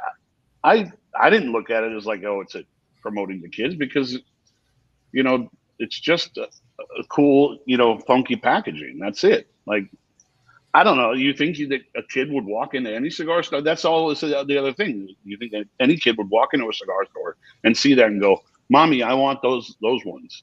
Right. Well, first of all, kids aren't going into cigar stores, and that's always the first argument, right? But I thought it was pretty clever, and it made noise for Risty's brand. Yeah, there's certain things like children's characters. Yeah, stay away from it. Absolutely. Why? There are a lot of things. Right? Why even bother? I mean, yeah, absolutely. Look, there's certain, like I said, and as a guy who's a retailer who's come up, we've had our own microblend series and projects. You know, there are certain things that you want to be creative, but like I said, I don't know where the lines cross sometimes. You know, I mean, sometimes what's on the fringe. Like I said, Munchies. I don't know if I think that's marketing towards kids. I think the bottom line where we have problematic issues is, look, we all know, and anybody who's really into this lifestyle culture knows, kids aren't coming into premium cigar stores. Yeah, that's the fact. They're not even trying to. I mean, God knows how many kids used to try to sneak buying a pack of cigarettes. They don't even come in here and attempt to do it. You know who's the only people? You know who's the only people underage who come in and attempt to buy tobacco? People the ATF send in. People the ATF send in. That's really it, ironically. So, but the problem is our industry has blended a lot in the last 2 decades of getting premium cigars on the shelves of C stores and 7-Elevens and gas stations. I think that's where the problem lies. When you start seeing premium cigar brands in bags on hooks at 7-Eleven, Circle K, and whatnot, where kids are every day, I think that's where it becomes a blended problem. And that's kind of the thing that, you know, I mean, so Munchies on my store shelf, I don't think is an issue at all. But if I think of Munchies on a metal hook in a 7-Eleven, yeah, I get it. You know, will it ever make it there? No. But the problem is, we all know the government and FDA does not exactly do their due diligence in looking and understanding anything. So, it's a tough call. It's a tough call, and I got to commend those within the industry who try to stay conscious of it and work with it, because, listen, we're not debating whether it's overreach, Michael, whether it's even necessary. I've been saying this for 10 years. I can get, and I can understand the need 20 years ago, 25 years ago, for all these warnings, because the cigarette industry blatantly was freaking hooking people, lying, you know, getting people, on product and abusing their marketing. So I get it, but we're in a day and age where there isn't a soul out there who doesn't know that smoking is bad for you and is very harmful to your health. The need for any of these anti-smoking campaigns is done. It's over with. There's really no need. I know that drinking too much is not good for me. I know that, drugs aren't good for me. I know tobacco is not good for me. It's unnecessary. The only reason why they still exist is because of the free money they get from government and do stuff to keep everybody employed and making money, campaigning that, educating people that cigarettes are bad for you. It's all bullshit. So no one's arguing that point. The problem is it exists, and it's a reality that we have to deal with as a cigar industry, and we have to constantly fight or work with or work around or be careful of. And that's the reality of where we're at with that. Yeah, I don't think like red meat. I mean, shit, I have a cigar called Pork Tenderloin and Pork Chop. I don't think those even attempt to cross a line. Do kids eat pork tenderloin and pork chops? Yeah, but it's not. It doesn't make sense. The Red Meat Lovers Club. It's not even a thought process for me for being crossing any type of line. Yeah, so it's interesting, and why do you think all the noise in the past 6 months? Is it the prolific? Because it is becoming more prolific, right? I mean, I'm seeing intellectual property stolen all day long and stuff marketed to kids all day long. And it's out of control. Do you think this is what's causing it? I think maybe that's what's being pointed out. I think what Charlie did with Half Wheel, and I respect what Half Wheel does in general, but what they did with that article, kind of pointing out people, was unnecessary because it was kind of like waving a flag saying, "Hey, FDA, we're over here. Take a look at these guys," which is completely just stupid. I don't know, man. There's a line there that I choose not to cross, and if there's anything close to it that I've continued to make over the last 19 years, then I'm going to be kind of cautious moving forward with it. But the Advent calendar is the only one that I feel like you can't tell me that the Monster series is a character driven thing where it's marketing to kids, because it has nothing to do with monsters. Monster movies. Kids weren't allowed to watch monster movies when they were kids. Mm-hmm. Sure. So no, absolutely, and I mean even the characters. Most of those movies. I mean, I'm born in '82. Most of those movies of those characters were before I was even before born. your time. Yeah. Yeah. Right. So I don't think at all that falls into that realm. Yeah. I would steer clear, just as a personal decision for a business. I would totally steer clear from childhood characters, because it doesn't make sense. Those things don't have really any place in our business, because I think we're all clever enough to think of other ideas that could have been a better way to approach a consumer. All right. So to segue from that, talking about clever marketing, while I have you on, because last month was the anniversary or something, and I'm going to show it in a second, but I want to talk about one of my favorite projects of all time. You and I constantly reminisce about it and talk about it. And for me, it was probably the most successful, fun marketing projects ever. And you and I joke about this, how it wasn't named as one of the top 50 cigars of the decade by Dojo. Yeah. Complete overlook, because historically, I think it was it paved the way for a lot of these projects that a lot of our fans and consumers enjoy today, not just from us, but from a lot of other retailers. The Anarchy Project. Yeah. Right? We started talking about it, I think it was late 2009, maybe early 2009. 2009, it finally hit the market 2010. Did you have any idea what that was going to end up being like? No, I mean, honestly, that was one of the earlier pushes for, the brand itself, Tatuai, was doing, fun single store releases. And then the Monster series started in 2008. But that was a big push for the brand. That's when people, you kind of took the brand almost nationwide in a sense, because you had more exposure than most people. And people started going, what the heck is this all about? And the secret film that you did in the beginning of, the teaser, that was clever marketing, super clever marketing. And it was a long-term marketing. I think we started 8 months. Yeah. 8-9 months prior to the release. And I really got to find the archives, but I'm going to find the video we did of you like being in the bunker down in Little Miami, the rioting outside that we made. But this was a hell of a project. And I bring it up now because it was 12 years ago, March. And for us, like I look back on this like, wow, this was like a monumental thing. Like it never happens. That cigar was in this issue of Playboy. Right. So now you're marketing to my kid. Right. But this was nothing we sought out. The cigar had made such waves that they reached out to us to have us send a couple boxes. And there's your article on page 22. This is not your grandpa's cigar. And back in 2011, this was SmokeIn.com was in Playboy magazine. It was crazy when you think about it, really. What a clue. But yeah, I keep. Next time I get you down here, I gotta get you to sign this. Do the pages stick? No. I had to throw that copy out. This one's a clean I was gonna say he has 2 copies.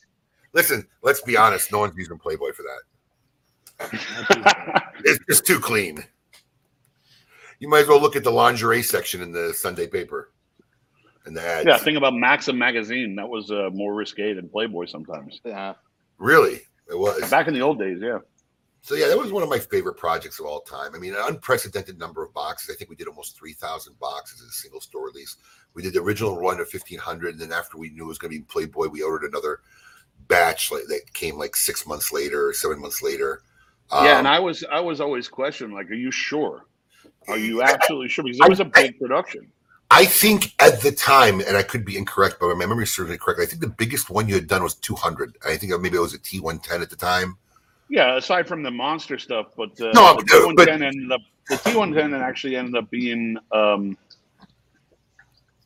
was it? A total of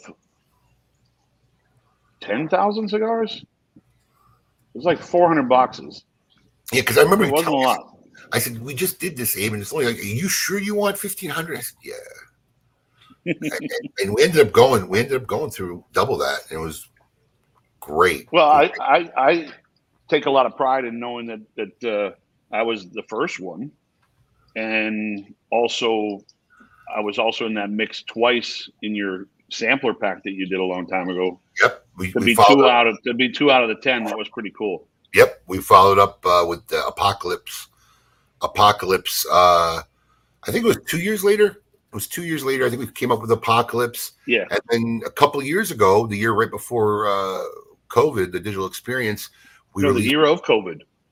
Yeah, literally, yes, you're right. The year of COVID, 2020, we released the Chaos. That was the final installment, and during that release, you made 3 packs for the Great Smoke that year, which had one cigar with one wrapper we called the Pale Horse. Only 300 were made, I believe, right? Yeah. I think I still got like 20 or 30 of those packs still lying around. But one of the best projects of all times, and being that magazine literally came out in March. I was trying to get you toward the end of March. We could talk about it, but I just wanted to bring that up while we had you on the show. I smoked one of the Chaoses last night in our meeting. Sure. Actually, he did. I had one in. I was going through my humidor because my kids are away with my wife, and I have a couple of humidors, so I wanted to like compartmentalize and put them together. And I was like, oh my god, I still have one of these. And I was like, this is perfect for Friday night's meeting. So I brought it and enjoyed it last night. Speaking of production, right? Yeah. You're a guy who obviously, you said it before, I make brands and whatnot and blends, but you never touted yourself to be a manufacturer. How are you coming out of, because look, I mean, I don't care what anybody tells me, there was a shortage crisis for the past year and a half. I know it from our Cigar of the Month Club. I know it from the Great Smoke, guys struggling to get product. How is that affecting you now? Is it coming out? Do you see it turning out? Is it coming around the bend finally?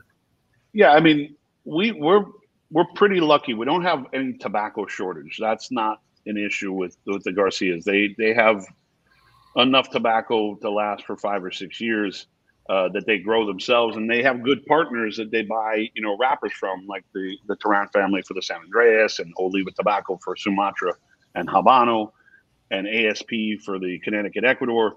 We have a great source for Connecticut broadleaf out of Connecticut, true Connecticut broadleaf out of Connecticut. So tobacco's never been the issue. It's been things like bands. We've had issues with the band makers that used to make bands within 4 to 6 weeks are now turning to us and saying they're going to be, 4 to 6 months before you get bands.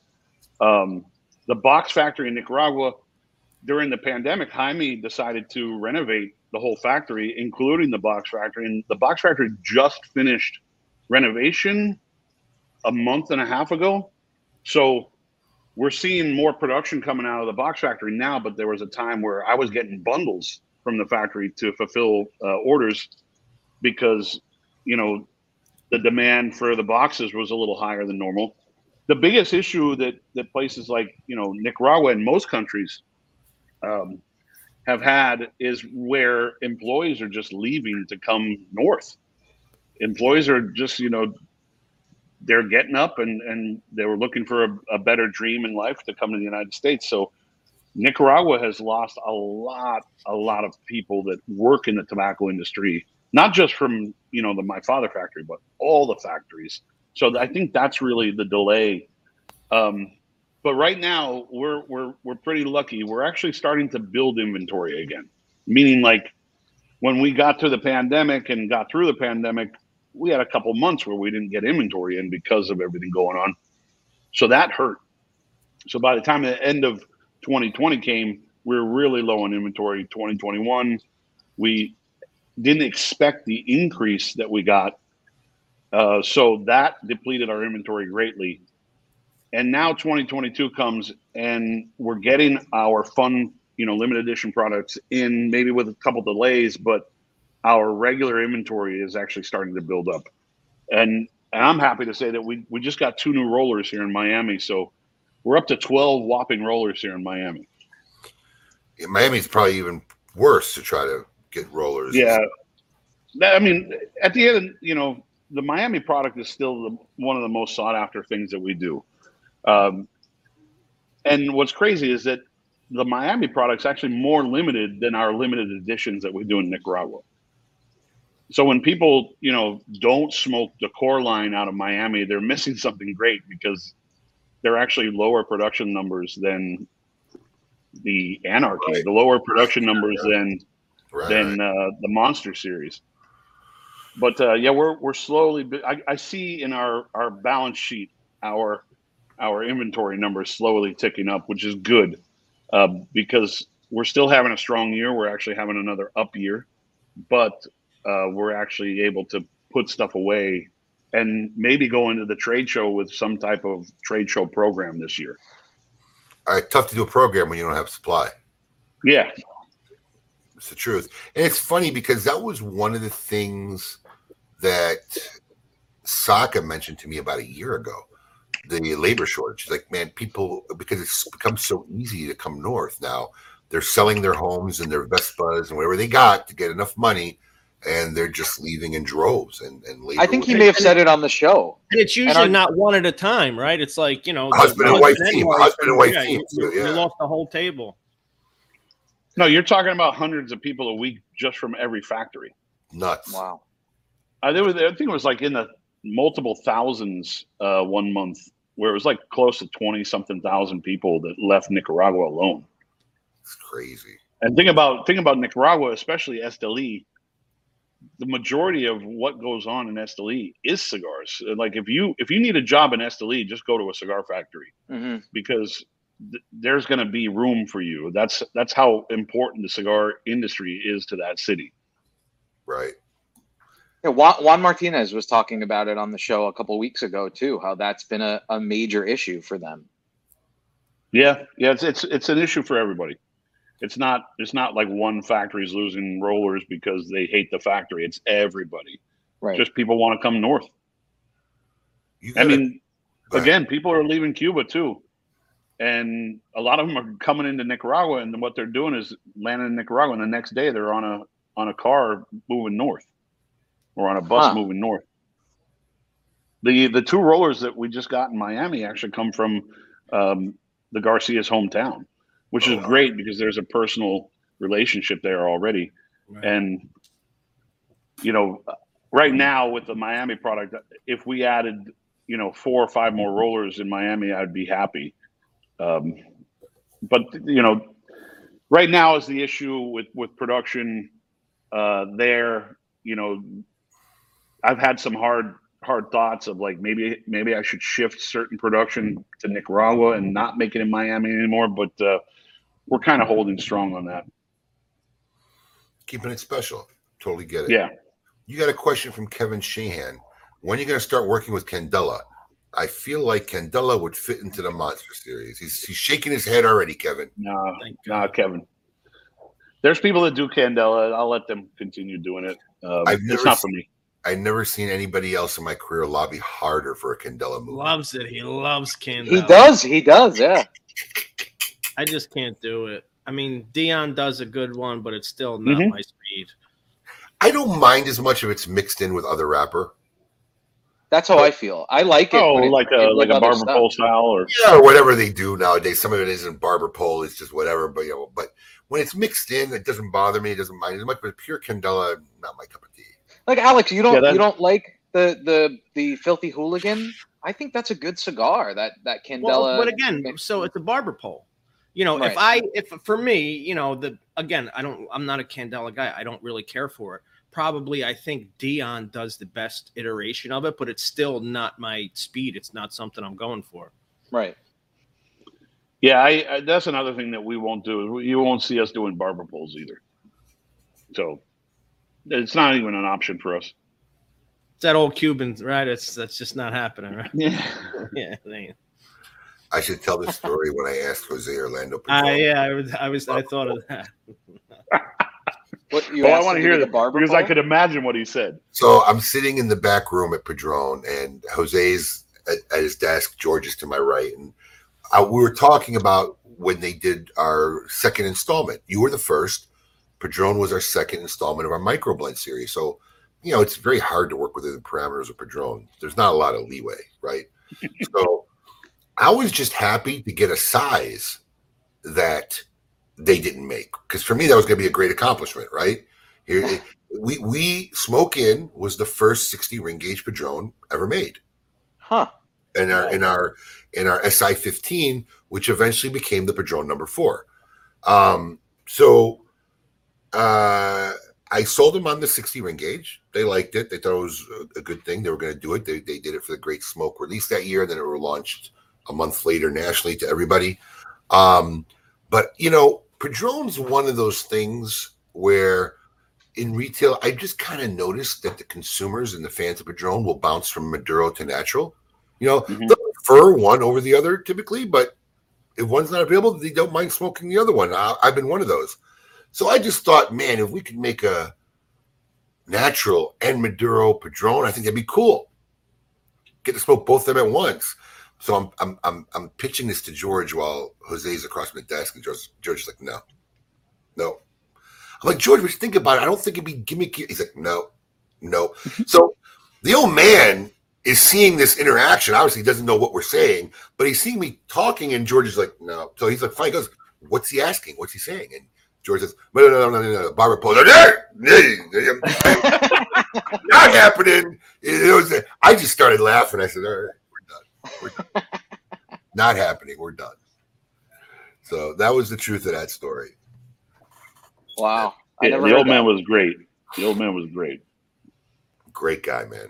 Always, he didn't matter who you were. You walked in, and he wouldn't give you the cigar out of his pocket either. He would go dig, you know, and come out with something to give you something really nice every time you go down there and visit. Great guy. God bless his soul. God rest his soul. All right. Well, is our KMA correspondent contributor on? He is ready to go, man.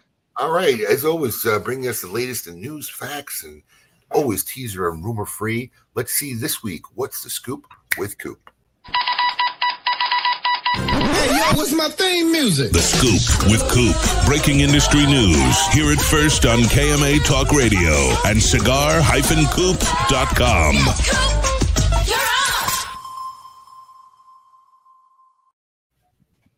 Coopa. There he is. Hey, good morning. Hey, Pete, how's it going?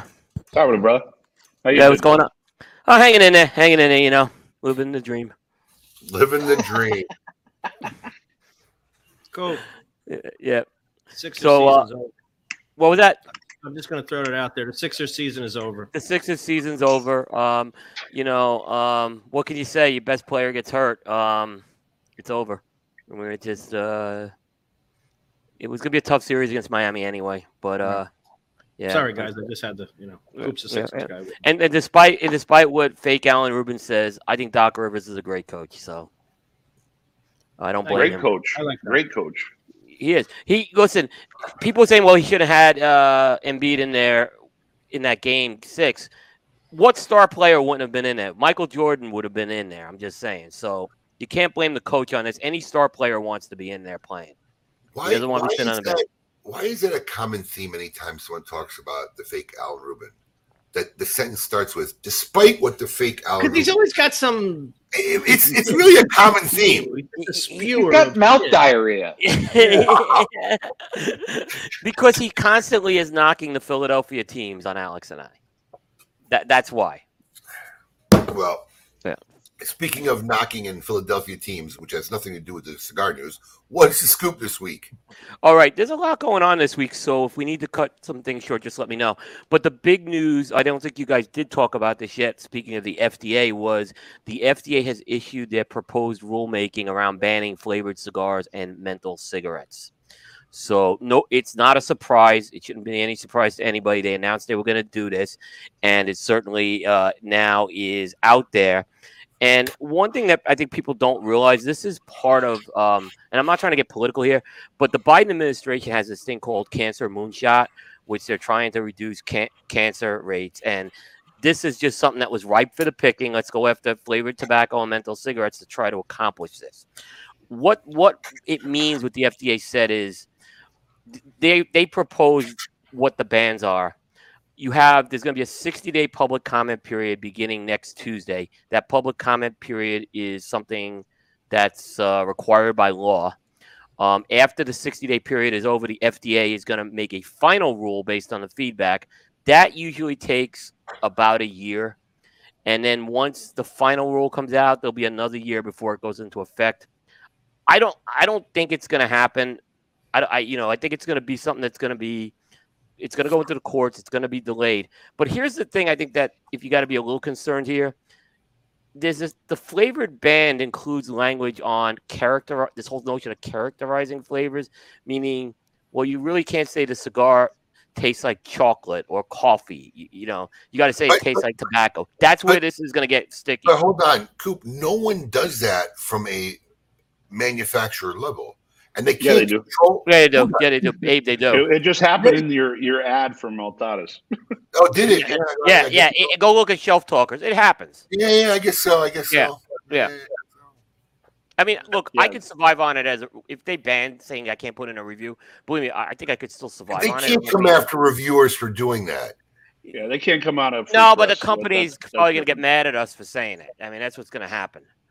No, I don't think see that happen. I think you'll be the mouthpiece that they can't be. You're looking at it wrong. Stop looking at the glass always half empty, Coop. You guys will end up being more important because you'll be their mouthpieces and talk about stuff that they can't talk about.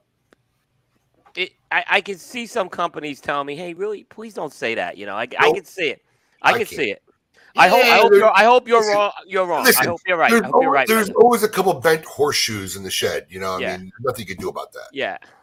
I just made that saying up off the top of my head. Yeah. Bent horseshoes in the shed. Yeah. Yeah. I don't know. It's a winter, but I like it. What else you got going on, Coop? All right. This is just a footnote, but this is some good news if you're a fan of McAuliffe cigars. They are going to be back at the PCA trade show this year. I think that was officially announced this week, but I think Dan did say that on KMA a few weeks ago that he was going to be back there. Good. That's nice to hear. Yeah. Yep. So they're nice back. to hear that more people are getting back supporting the industry. I think it's good news, Pete, as well. I think it's very good news as well. And they're good folks, the McAuliffe folks. So I think they'll be really welcome at the trade show. It's very funny because I've had some talks recently with random companies of the big four that left, right? And a couple of them are on the teeter and thinking about it and not so opposed to maybe supporting it. Basically I kind of said to them, I said, look, one of you guys is going to be the first. And the first is going to be the one that looks like the hero. The rest of you guys are just going to be Johnny come lately. So, I mean, that's the truth. One of them is going to jump in back first, and they're the ones that'll look good. So, but I got a feeling in the next, maybe even by next year, you might see one of them jump back in. I still predict it's a rumor. That. It's a rumor. Sorry to throw a rumor in your segment. Yeah, seriously, this is Coop's segment, man. Well, there's speculation. I mean, and there's you like to predict the future. And if I was doing that, I thought one was going to come back this year. I thought it was going to happen this year, but I think next year is probably more likely. What else you got going on, Coop? Interesting project if you're an EP Carrillo fan. Their Inch line, which is their line of bigger ring gauge cigars. It's been a very successful one. They announced at the trade show they're going to be coming out with a release called the Inch Nicaragua. And this is kind of the twist of it. It's not that it just uses all Nicaraguan tobaccos, because Ernie's done that before on other blends, but he's making the cigar in Nicaragua at Plasencia. So it's kind of similar to what Quesada did a decade ago with the Casa Magna. It seems like it's kind of they're playing this over again, where now it's EP Carrillo doing it this time. And it's going to come in the 60, 62 ring and 64 ring gauge sizes. And like I said, it's expected to be released at the trade show. I don't have a picture of that one. Unfortunately, I wasn't authorized to use the picture yet. I'll just say that. So that was given to another news source earlier on. We'll use it. Was it? We'll use it. Yeah, you know, it's funny, man. I just, gotta love the stuff that Plasencia is doing. But for a company that can't make their own product, more or less some of these other companies' products, and they just keep taking on new projects. I don't know where the magic rollers are going to come from. Yeah, it's interesting. I think Plasencia, they're still very new in terms of releasing their own product, so it's still a more limited product. But I understand what you're saying. It's not just their own product, Coop. The people they make cigars for have been suffering as well, and they just keep taking on projects. So it'll be interesting. Yep. What good is coming out with a new line if after you bring it out you don't have it for another 6 months? Oh, I get it. And the other thing was Ernie had the same problem on his end. If you think about it. Yeah. A year ago. Yeah. Well, it's probably why Ernie said, "Let me use somebody else's factory." I actually wondered that too myself. Yeah. What else you got going on? Anything else, Coop? This is interesting. Kind of hits a little close to home for you. Aganorsa Leaf has created a special sampler in support of, and I'm going to see, Abe, if I get this name right, the POWMIA OREE charity. Sounds good to me. Okay, so this is a charity that was created by an Eagle Scout named Joshua Katz, and it basically what they do every year is they do live reads for veterans who are interred at national cemeteries, and they also leave a challenge coin at every headstone. So what Aganorsa Leaf's done is they've put 5 of their cigars into a sampler, the Rare Leaf, the Supreme Leaf, the Signature Maduro, and the Lunatic Hombre Libre line into a 5-pack sampler, $50 sampler, and it's going to be sold exclusively through Smoke Inn, and there's going to be a release party held on Friday, May 20th, right before Armed Forces Day and Memorial Day to get this pack. So I think it's a pretty good cause here for that. I got to admit, I don't have much involvement with this project because it's done on the retail side, which our operations guy is more involved in. Mm-hmm. So yeah, they're having some event here. It's a great cause. I mean, these guys really work. Yeah, it really is a great cause. And I think Alex got a little allocation that he's going to make available the sampler for online in case people can't make it down to the event. But most of that product is for the people coming here for the store. I know some people have messaged us, so Alex is going to take a small little amount and put it online for people who, people who just want to support the thing. We want to give them the ability to support. I think it's a great project. Yeah. Yeah. So yeah, that is going on. Anything else, Coop? Just a couple of new release notes I'll make. Macanudo has released the 2022 edition of their gold label. They have a Grand Pyramid size, which is going to be exclusive to the 2022 release. So gold label is a release that comes out once a year under the Macanudo line. And like I said, this should start hitting the stores relatively soon. And if you're a fan of the Chillin' Moose cigar, there's going to be another Chillin' Moose cigar called Bill Moose. And this is going to be, again, a big ring gauge cigar in 5x60, 6x60, 6x70, and 7x60 sizes. So price between $5 and $6.50. So not bad. So that's what's happening this week. Well, you weren't kidding. You have a lot of news. What is Bill Moose? Who makes that? General. Fords. Actually sold under Fords, but yeah, General. Yeah. We're gonna be a lot of news over the next six weeks or so as we get towards the trade show. It's gonna start heating up. Yep. If you want more information and up-to-date news, always please check out cigar-coop.com. Always rumor and teaser free. So I've been out of it now. I'm not even sure what week are we on Tail of the Tape. Number 6. So this is week number 6. Oh no, is it weeks? Yeah. Week 6, number 6. Yeah, number 6, week 5. Yeah. Okay. And 9, 8, 7, 6. Yeah. No, that doesn't make sense. I'm just so 10, 9, 8, yeah. 7, 6. Yeah.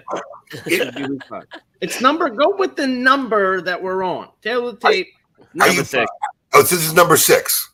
This is number So 6. it's week 5. Yeah, it's week 5. Sorry about it. We had a couple off weeks. So season 4, Tail of the Tape, best mascots of all time. Let's hit it.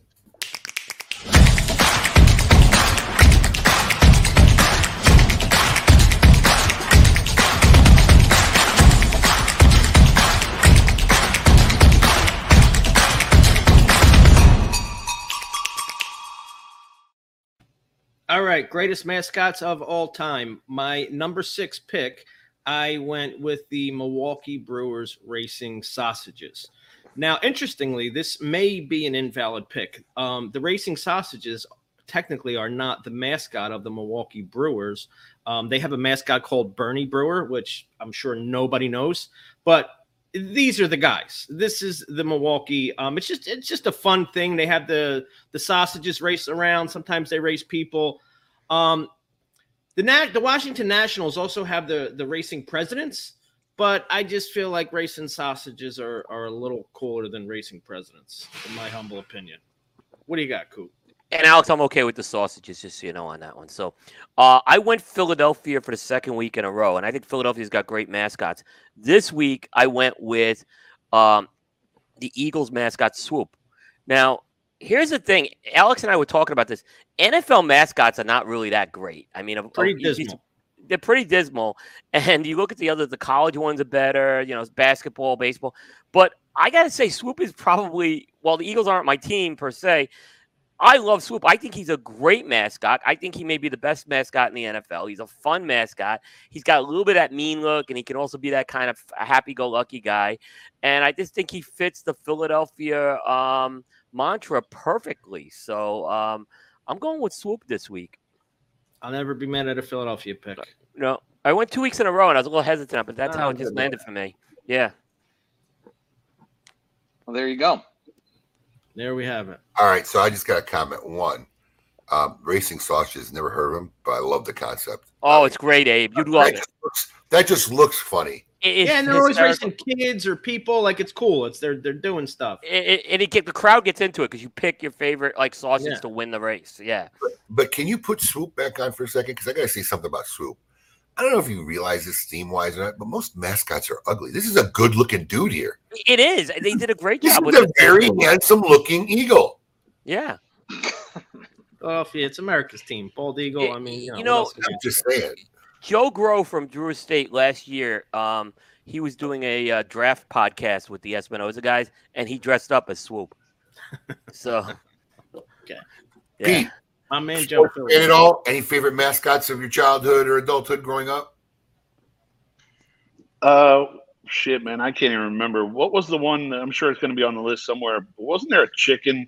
The San Diego chicken. Yeah. He was like the original. Yeah. He was like the OG. Legendary.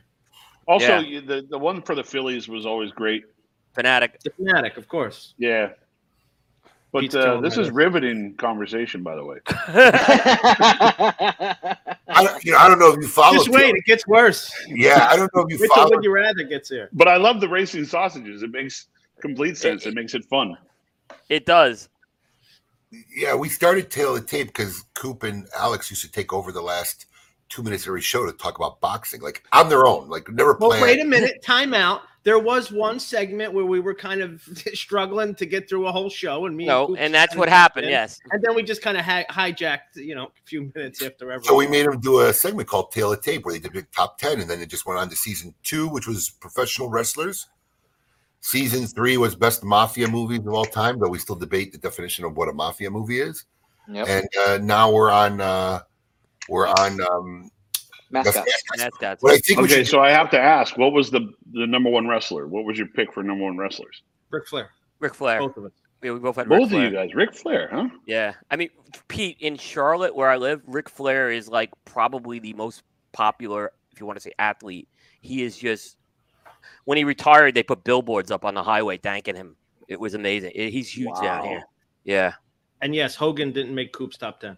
That's right. He didn't. Did Andre the Giant make your top 10? Nope. Couldn't wrestle. What?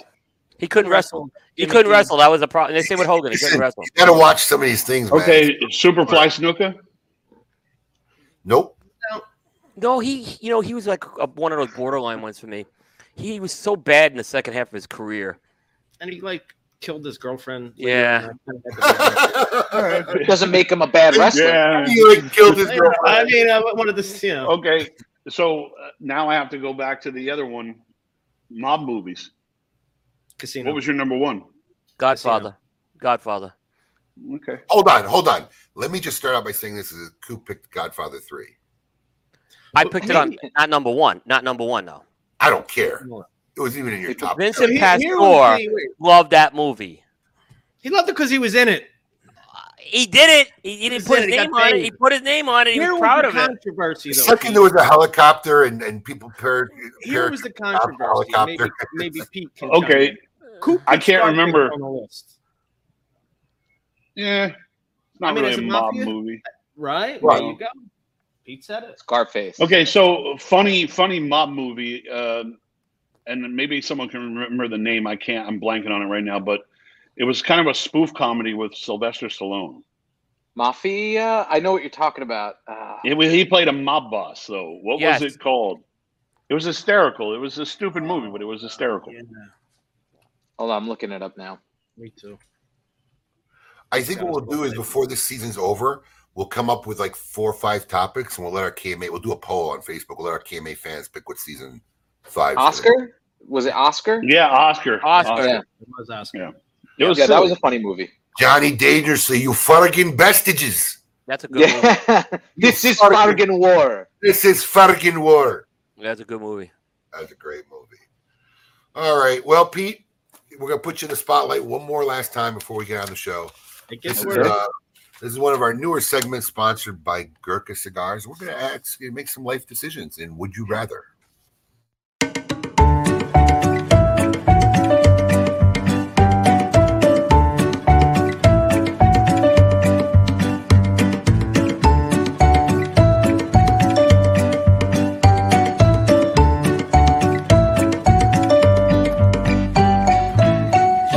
Would you rather? There you go. I love Awani, by the way. Love You him. got to love them for doing that intro. Absolutely. So funny. Kudos to Juan and kudos to my kids for the voiceover for the intro. That being said, the boys at age, I could say how about that cigar, but anytime I try to say the acronym, I get scared halfway through. I say, no, let me just say the words. How about that cigar? Because I'm scared I'm going to screw up the letters. But they kind of went dark last week because we let them, have the free range of making up their own Would You Rather. They kind of went dark on Nick last week. So we have a little more gentler themed questions for you, Pete. Are you ready? Sure. Here we go. 3 questions. First one. Would you rather fight Dracula or Frankenstein? In homage. Frank. In homage to your monster series. Yeah, Frankenstein, only because you could run away from him quicker. It's slower. Oh, that's actually a good. There's some logic to your answer. All right. This one should be a fun one. Question number 2. Would you rather have every inch of your skin tattooed or have no tattoos at all? I'll go with no tattoos at all. Really? Too much every inch. Too much. Too much. Because of the pain, or because you wouldn't like the way it would look? The latter. Seriously. Okay, so we saved the toughest one for last. This will be the one I'll be interesting to see how you respond. You ready? Would you rather have any wine that you want whenever you want, but can never smoke a cigar again, or smoke any cigar you want anytime you want, but never be able to drink wine again? Oh man, that's a tough question. I'll give you my answer based off of a friend. I'm going to name drop for a second, but Peter Weller, who played RoboCop. I was going to say the actor. Okay.